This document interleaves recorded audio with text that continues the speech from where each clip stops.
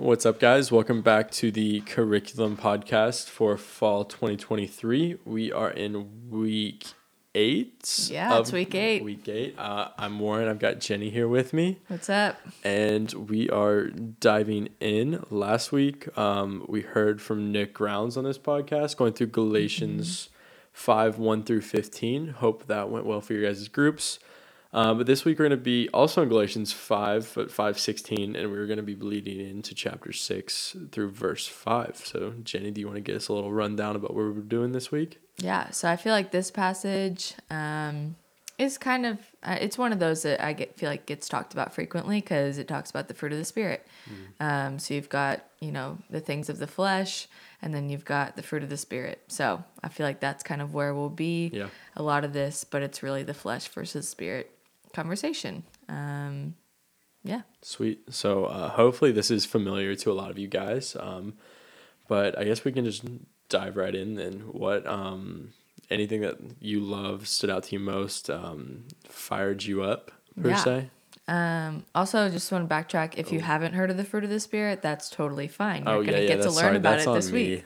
No, it's totally fine. You've got two. I said it too. I was like, this is a well-known passage, but it may not be to you. Right. I remember learning about the fruit of the Spirit in college. So let me rephrase that. If this is the first time you're hearing about it, totally fine. That's on us. We just have, we're both working or done with post-grad degrees in ministry. So this is just, Yeah, this one will, if this is your first time hearing about it, this will come up frequently because you'll get to hear about, love, joy, peace, patience, kindness, goodness, faithfulness, gentleness, and self-control. All those things. You'll probably memorize it at some point. Or if you haven't, this is a great week to memorize it. Exactly. We're glad this will be your first time hearing it. Yeah. So, things that get me fired up about this passage. I think if we really took this passage to heart, it would be a lot easier to see that we really are fighting a battle in the spiritual realm, which also kind of correlates to Ephesians 6, But if we really started joining with the Holy Spirit, we would be able to see a lot more freedom and just be able to draw closer to God because we would recognize, these are the things of the Spirit. List the fruits of the Spirit. If you're seeing fruit from it, then that has to be from the Spirit. And if you see anything opposite from that, then it's probably not of the Lord. Yeah. And so even being able to discern what is of the Spirit and what is of the flesh really can help you see where the Lord is leading you, or where He wants to lead you. There's also, you could say that with a lot of other passages in the Bible. There are a lot of passages that will lead you to freedom. So I want to encourage you to go find those. This isn't just a one-off, this is the passage that you need to find freedom. Yeah. There are so many other passages that speak on that. I kind of mentioned earlier, one of those that I'm thinking about is Ephesians 6, about putting on the armor of God. Which if you were in a core group last year, we learned about it in the fall semester last year. So that's another thing to look back on. Yeah. Or if you weren't in a core group, I'm pretty sure that podcast is still up somewhere. But you can read through it and go through that. Sometimes it can feel impossible to overcome the things of the flesh with all the temptation around. But it really is about retraining your mind to think of things of the Lord. I find that one of the things that Satan loves, or one of the times that Satan loves to attack, is right before you go to bed, because you're kind of not thinking about anything. Maybe this is just me, but I feel like I've talked to other people that deal with this.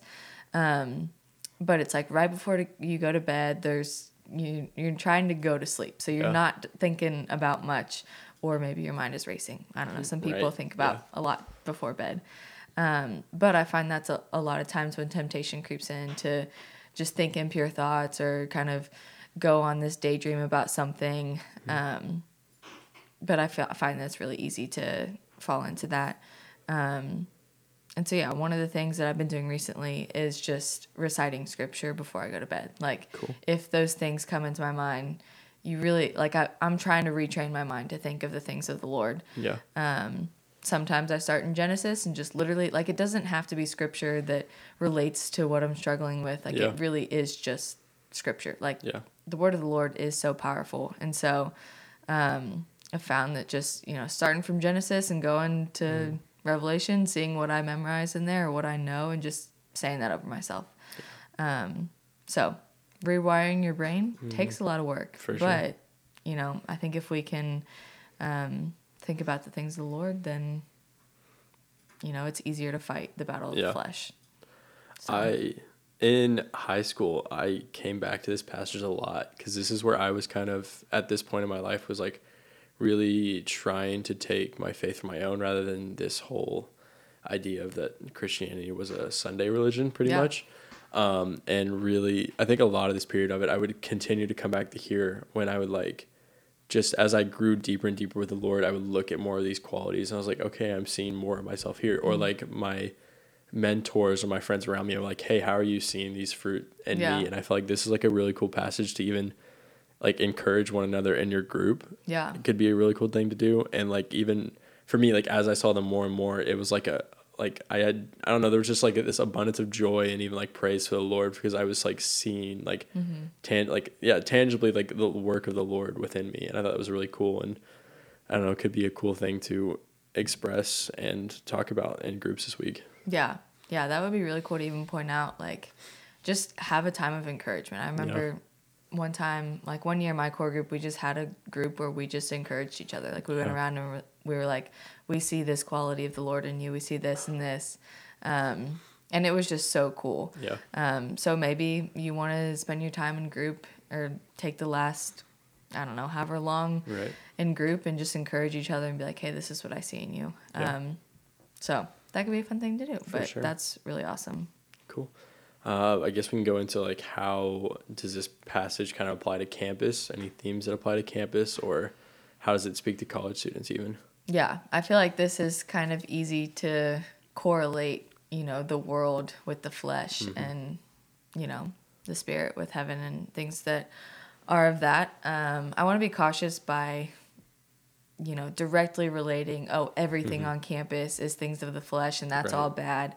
Because I do think that there are some qualities on campus that are good.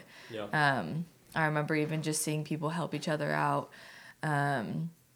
or just being there for each other. Like in the dorms, there were people who really cared for each other well, but they didn't know the Lord. Like one of the girls that I worked with when I was an RA, she was one of the kindest people I ever met. She was very servant-hearted, but she didn't know the Lord. She grew up in a Hindu household, and so they kind of, I don't really know a ton about that religion, but she just seemed to be really servant-hearted and really cared about other people. So I want to be very cautious and say, like, it's not just, you can't see these qualities in people who don't know the Lord, because we are all made in the image of God, and so there is going to be some aspect of Him in every person. But with that, the Bible is very clear about the things of the world that lead to death. And so I think a lot of that plays out in the college campus with the desires of the flesh. I mean, I think we see a lot of drunkenness. We see a lot of sexual morality. We see a lot of idolatry, hatred, jealousy. You can go on and on. But that's kind of what Paul talks about leading before talking about the fruit of the Spirit. But as followers of Christ, we have the Holy Spirit, and we bring that with us everywhere we go. The Spirit lives in us. He goes with us all the time. And so we can bring a different perspective and new way of life to those living in the world and living of the flesh. So it's different, and people do take notice because, it's just so outside of what people are used to. Like people are so used to hearing, oh, I'm going to go live the college life. And that is associated with drinking and getting drunk and living life as best as you can, quote unquote, of just, trying as many things as you can, trying drugs, trying sleeping with people. But I think we have learned in the Christian life, and we know that that's not what leads to life. That actually leads to death. And that's not, most people come out of it and they're like, I mean, yeah, there were some good times, but like, it also led to a lot of tricky situations. So, yeah. No, that's good. I think it even like makes me like think of the conversation about just as we are like active on campus as Christians and like bearing the fruits of the Spirit, even like it becomes evident that there is something like different about us that like hopefully the campus recognizes. And we've seen at least in my years here, I've like heard of people like asking questions like there's something different about you and like Yeah. want to know. And I think that's so cool. And think like a really practical way, like how the fruits of the spirit do apply to campus is like though our lifestyle is just so different. And I'm thinking, gosh, what's that one quote? I feel like I just see it in Instagram bios more than anything. It's like the preach the gospel, use words when necessary. Yes. Mike Donahue would always talk about this. Yes. This is his quote that he loved to say. Right. Like, preach the gospel always, and if necessary, use words. Yeah. And yeah, just want to encourage you, like, this is probably, people aren't going to be like, right away, they just met you and be like, Right. Something's about you. Sometimes it happens. Maybe, yeah. But most of the time, it's through doing life with them, studying with them, living with them, whatever it is that you may be doing. Just like hanging out with them, that they're like, oh, they pick up on things. They're like, oh, why don't you do this? Why aren't you focused on this? Mm-hmm. Why do you go to Synergy every Thursday? Like, why do you go up your Thursday nights to go do this? Or why do you give up other nights of the week to go study the Bible? So people will notice, but it may take time. So if that hasn't happened, you don't be like, oh, people don't notice something different about me. Yeah. I must not be living in the Spirit. Like, it's okay. Sometimes it takes time. Yeah, for sure. I guess then I feel like we already talked a little bit about red flags, but are there any other ones you want to bring up? Anything you also want to mention in that regard that might come up from studying this passage? I think one that we didn't really talk about is, I think this might be in the start of the chapter 6 passage, but bearing each other's burdens. I think a lot of people can take that to mean, oh, well, I have to take on the burdens of everyone else. That's how I can help people, is by bearing their burdens. But really, there's only like a few that we are to help with. We can't help with all of everyone's burdens. Also, when you try to do this, like, you're trying to fill the role of Jesus. Only Jesus can take on everyone's burdens. And that's what he did on the cross. So we are not able to do that. Not at all. But sometimes bearing each other's burdens can look like, okay, they're really struggling in whatever regard. Maybe I can take a meal to them, or maybe I can help them clean their room today, or maybe just doing like an active service for someone. Yeah. I think we see that in Acts 11, where there was a famine in Judea, and they send the, what are they called? The disciplers, I don't really know. The people who are going to Judea, they send food with them to help with the famine. And so that's kind of like the see a need, meet a need type of thing. Like, you can help bear the burden and take that away from them. While obviously there's things that they have to deal with on their own with the Lord, but you can be the hands and feet of Jesus in some ways. No, I think that's, Sorry, I'm also reading. I don't know why I was reading. I just zoned out. I think that is a cool thing that could be brought up in groups, to even, and even just something for you guys as leaders to kind of think about. And if, I'm so sorry. What am I doing?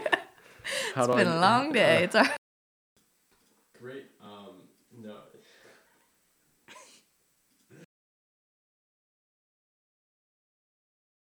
Lovely. Great. Well, we can kind of wrap up, kind of thinking, do you have any key takeaways, any like good applications that you think leaders could bring up? Yeah, I think I kind of just want to challenge y'all to think about how you're choosing to live in accordance with the Spirit and not the flesh. Like, are you in an accountability group? Are you in prayer? How are you inviting the Holy Spirit in and asking to partner with Him? Just like thinking of those questions. And if you're not in an accountability group or if you don't have accountability in your life, talk to your core group leader. And if you are a core group leader, maybe talk to your staff care group leader, and just kind of figure out what it looks like to be in accountability. I think can be a word that's thrown out in Christian circles a lot that, not everyone may understand. For sure. So what does it look like to, just be accountable to being in prayer and being in the Word every day? For sure. I think that's great. I feel like it's a good ending place. Yeah. Any last words? just say go in boldness. Go in boldness. Great. Sweet. Well, thank you guys for listening. We hope this kind of prepares you well for this week. We are praying for you, and we hope that your guys' groups have some good conversation and good fruit. We'll see you guys later. Bye, y'all.